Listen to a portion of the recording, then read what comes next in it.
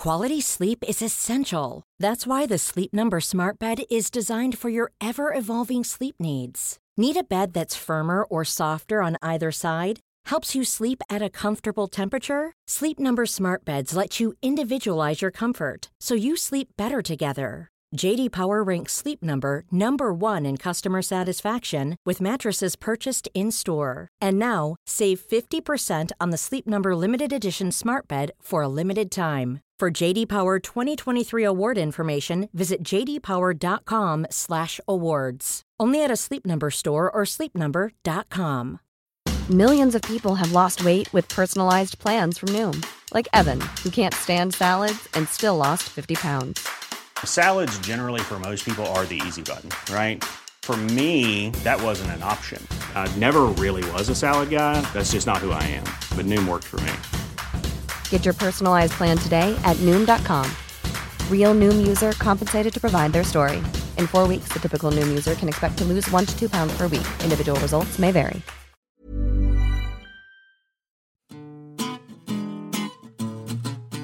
Hi, I'm Anoush. And I'm Alpha.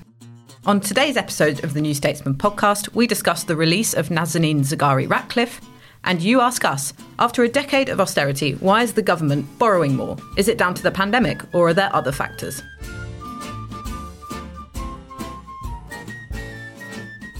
So after 6 years of detention in Iran, Nazanin Zaghari-Ratcliffe has finally been reunited with her family, along with fellow British-Iranian detainee Anousheh Ashouri, who was also finally released after 5 years in prison in Tehran. Now, you interviewed Richard when he was doing a hunger strike, I think last year. Was it last year? Yeah. And it was a really moving interview, and I think it's touched a lot of people because you asked him things that perhaps he hadn't been asked about for years, about his relationship and how he was feeling about the family dynamic. Can you tell me a bit about what he told you and what the reunion reminded you of when you spoke to him? It was such a privilege. I'm sure you feel the same way, Anoush, that just sometimes you're really struck by what a privilege it is to be a journalist and an interviewer, because even though you're going to eventually relay the conversation that you're having to thousands of readers, you just are really struck that you're the person who gets to have that conversation and to be right in front of the person asking the kind of nosy, intimate questions and often having a really intimate conversation. So when I went to see Richard Ratcliffe, it was day 13 of his hunger strike on the steps of the Foreign Office, and I'd seen him on night 12 as well. I'd gone to just chat to him the night before as well, and he had a steady stream of people coming up to see him, most of them bursting into tears once they saw him, and he was quite exhausted. His sort of voice was a whisper because he was just quite weak after being on hunger strike for that long, and I felt really privileged that, unlike most people who just got a sort of nod, he was taking the time while feeling quite weak to really speak to me at length. It was just a really moving experience. I just sit really close to him because his voice was so quiet and there's a big crowd around him, but it was just a really intimate conversation. And as you say, I loved doing that interview because I'm not incredibly soppy and I was just really struck when I was with him by the sort of the gesture of love that his hunger strike represented. And there was sort of bunting behind him that children at Gabriella, his daughter's school, had designed. And one of the bits of bunting said, "Love is a superpower and you're a hero, Richard." And so I asked him about that and he was quite bashful about it.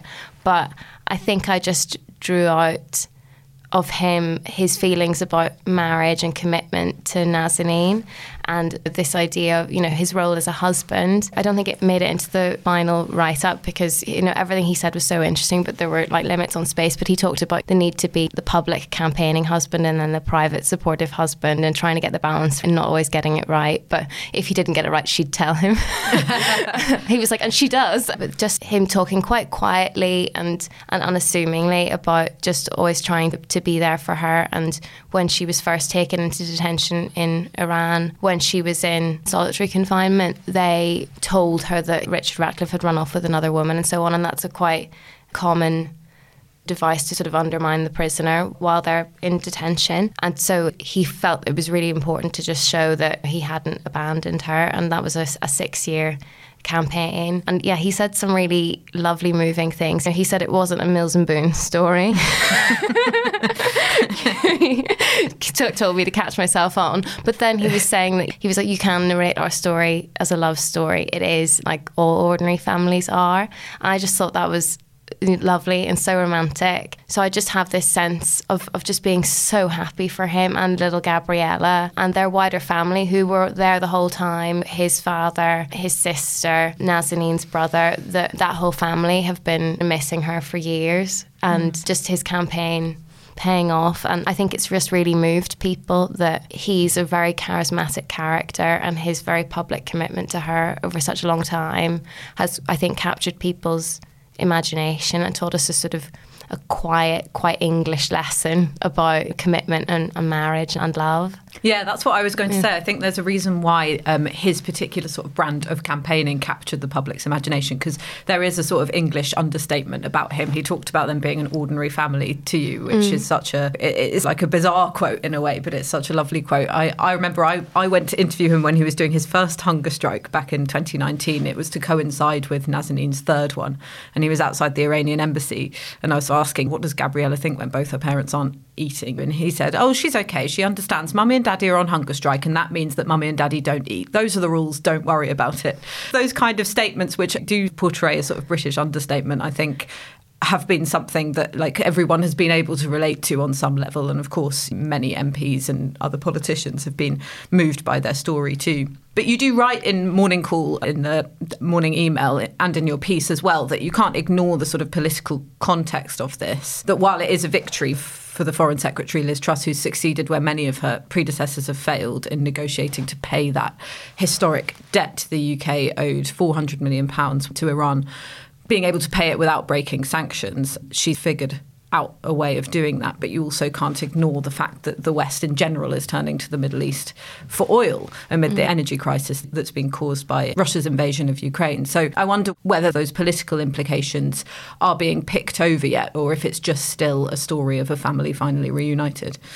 Yeah, I think that's the question. How much of an achievement is this for Liz Truss? On the surface, it's a huge achievement for her. She's done something that all previous foreign secretaries failed to do since Nazanin was detained. That's obvious, but actually it's not just Boris Johnson who failed on that front. Dominic Raab did, Jeremy Hunt did. So it's a quite special achievement for her, and she hasn't been in her role for that long.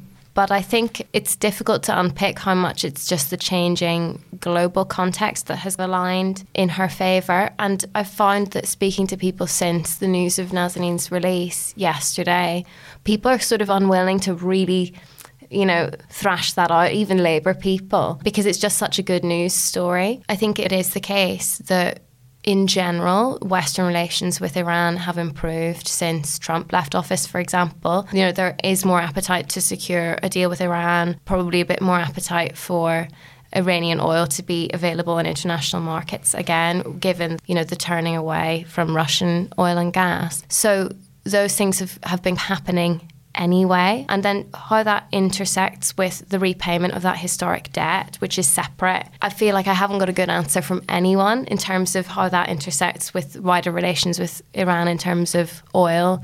So it's definitely a sign that in general British relations with Iran are better, and maybe out of necessity for this political moment. But it's still a big achievement for Liz Truss, because we've been saying for years, and Richard Ratcliffe has been saying for years, it would just be so easy, we need to repay this debt. But no one's managed to do it because of the perceived difficulty around international sanctions, but also because it is tricky to talk about that debt that the UK has owed because of a sort of botched arms deal before the Iranian Revolution, because in a way that sets a precedent, allowing future hostage situations where foreign power cites a historic debt or something and uses an individual life or several lives to justify that. And so it's been tricky. The Ratcliffes have been really clear that they needed that debt to be repaid and that it was a legitimate debt. But it's funny, when you write about it, you have to say widely perceived as, or cited by the Iranians as the cause of the reason, so as to not justify it, because taking hostages is not really an acceptable bargaining tactic. It's just a tricky one. I think that Liz Truss and Boris Johnson will see this as just a huge achievement. And, I think if it's not a bit crass to see this through the lens of a future Tory leadership race, she will definitely see this as a string to her bow and another case that the person to succeed Boris Johnson should be her. That jostling is still happening under the surface. And so this is a small point. Liz Truss won, Ben Wallace, I don't know how many he's on. Yeah, it feels like it's a sort of frivolous thing to discuss in light of the hell that this family has been through. But actually it was something that Richard Ratcliffe was really aware of when I spoke to him, because it was June 2019. So it was during that Tory leadership contest that Boris Johnson and Jeremy Hunt, another former Foreign Secretary who failed to secure Nazanin's release, were running in. And he was quite outspoken when I spoke to him. Of course, very softly spoken. He was really hungry and his throat was cracked, etc. But he was saying quite strongly that he was frustrated that Boris Johnson hadn't apologised for, erroneously telling that select committee hearing back when he was Foreign Secretary that Nazanin had been simply teaching people journalism in Iran, which Richard said had been used against her ever since by the Iranian authorities. And that gaffe, if you can call it a gaffe, Johnson hasn't been able to shake that even while being Prime Minister. And it's the apotheosis of how poorly he performed in the role as Foreign Secretary. And then he also was very attuned to how politics and the UK's sort of changing role in the world affected their case. At that time, Iran had shot down a US drone and Donald Trump had threatened Ayatollah Khomeini with obliteration. So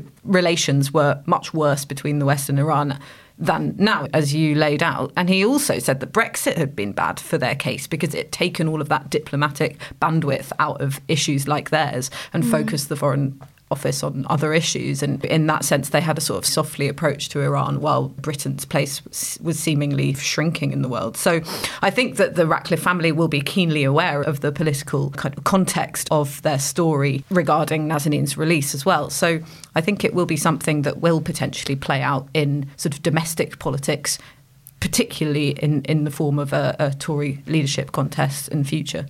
And it's interesting as well. I wonder how much of a public role the two of them will want to play now. They've been so prominent for years.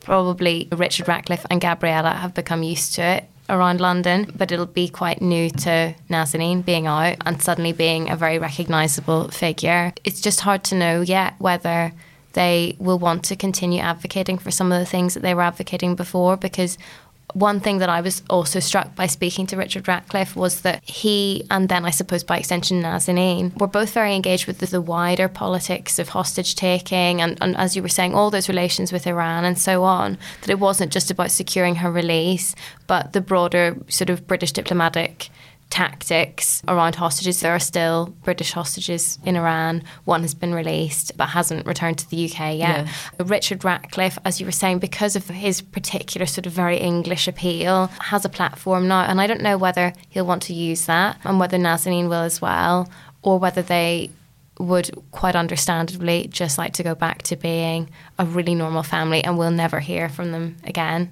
Yeah, that would be so interesting. I always remember the quote from your interview where he talked about how they would still argue about putting the bins out and things like that. And there was such a wistfulness there, like a yearning for normality. So I wonder if he just wants to get back to being a normal family for a bit and we won't hear from them for a while. But, of course, it's inevitable that he has taken on the burden of a campaigner in terms of the British government overlooking human rights abuses in various regimes. And now that we look at the UK warming up of its relationship with Saudi Arabia, there's going to be so many points of contention for the UK's place in the world in this new sort of era of the war. It would be a shame to lose that voice. Hello, it's Alva here. This is just a reminder that as a podcast listener, you have the option of subscribing to The New Statesman with a very special offer. At the moment, you can subscribe from £1 a week. That's 12 weeks for £12. If you go to www.newstatesman.com/podcast offer.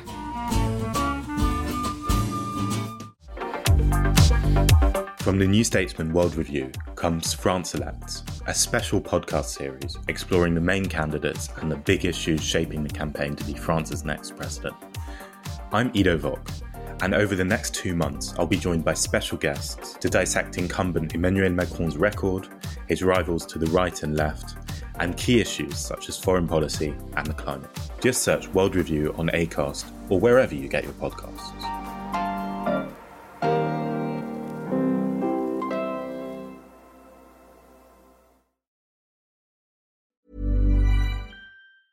Hey, it's Ryan Reynolds, and I'm here with Keith, co-star of my upcoming film, If, only in theaters May 17th. Do you want to tell people the big news? All right, I'll do it. Sign up now and you'll get unlimited for $15 a month and 6 months of Paramount Plus Essential Plan on us. MintMobile.com/switch. Upfront payment of $45 equivalent to $15 per month. Unlimited over 40 gigabytes per month. Face lower speeds. Videos at 480p. Active Mint customers by 531.24 get 6 months of Paramount Plus Essential Plan. Auto renews after 6 months. Offer ends May 31st, 2024. Separate Paramount Plus registration required. Terms and conditions apply if rated PG.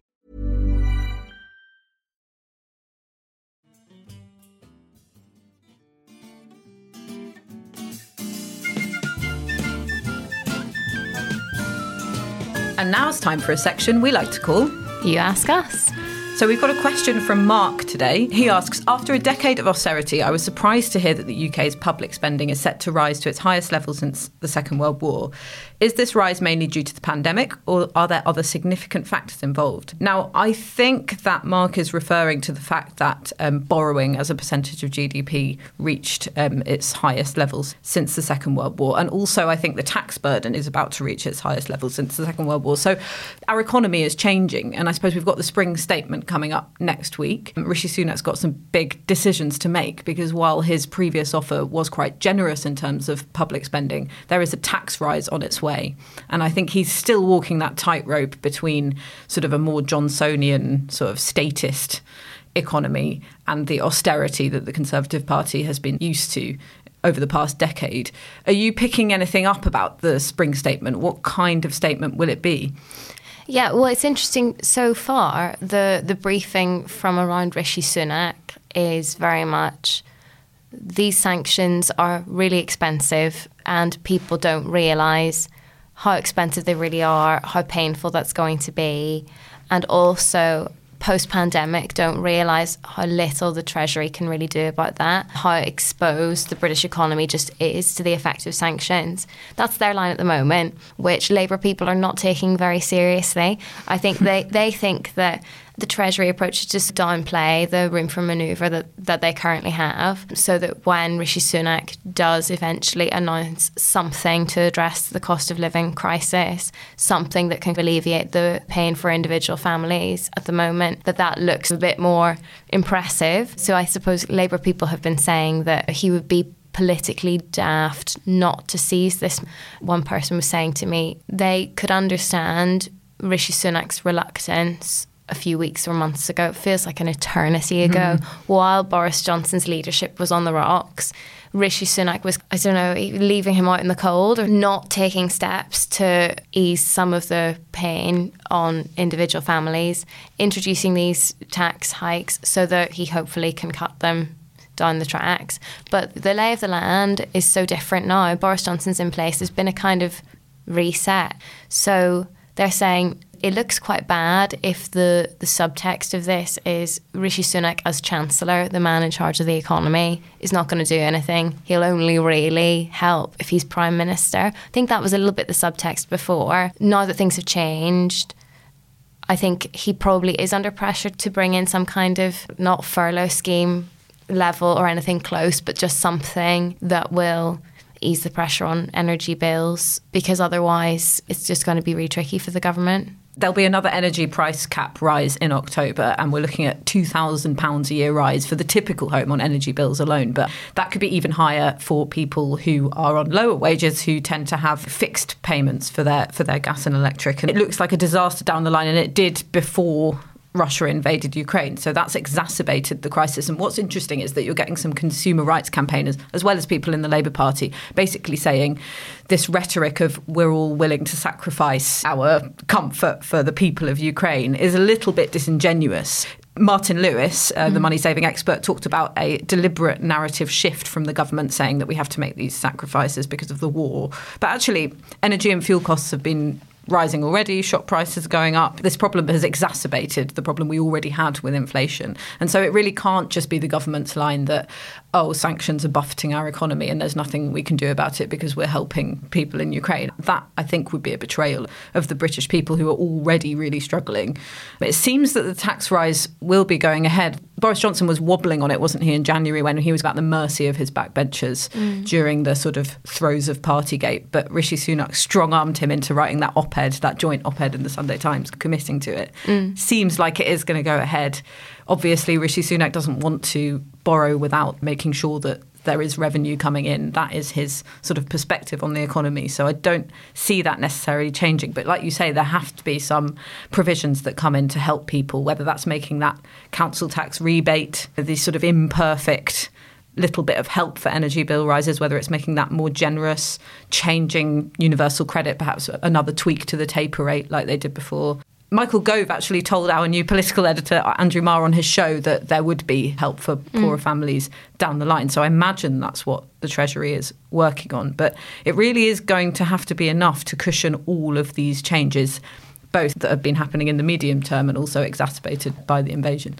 And it's just interesting, the battle over the narrative at the moment, because the people around Rishi Sunak aren't setting expectations very high that there will be much help. And I think that is just to confound people, to set the bar low. But they also make the case, not unreasonably, that we've just had one unprecedented economic crisis and now there's essentially another one. But this one's different because there are fewer measures that they can take and it's harder for them to intervene. There's just more exposure. Versus, I suppose, the Labour argument that actually, sure, the crisis in Ukraine has exacerbated things, but different European economies are responding differently, and that's the product of over a decade of how the economy has been managed by the Conservative government. And so, for example, it's something like nearly 30 energy companies have gone bust within the past year in the UK, which is not a thing that is happening in other European countries. As you say, the underlying problems are more ingrained than just what's happening in Ukraine. But I don't know yet whether the British public is, well, we know that they're feeling the pinch, definitely, but whether they attribute the cause to Ukraine or to the Conservative government or a bit of both. And I think that's where they're fighting it out at the moment. That would be really interesting to find out, because the recent polling that we've done have shown that people think that the government has a responsibility to help them with the rise in energy costs. And the vast majority of people have noticed that the price of their shopping has gone up, for example. But it could be, if the government successfully shifts the narrative, that people put the reasons for those price rises down to what's happening globally rather than the way that the economy is managed in the UK. So that will be an interesting thing to keep an eye on.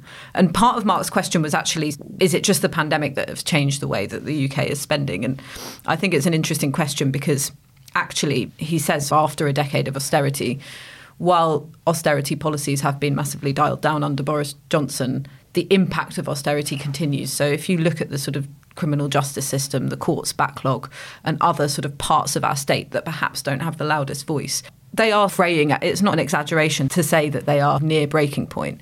So I think there are bits of the state that the Labour Party knows are under extreme pressure because of that decade of austerity. Public sector pay will be another really painful pinch point for the government as well, because those wages in real terms haven't really gone up. So, you know, that there will be points of pain for the government that it will not be able to shift onto the fact of Putin deciding to invade his neighbour.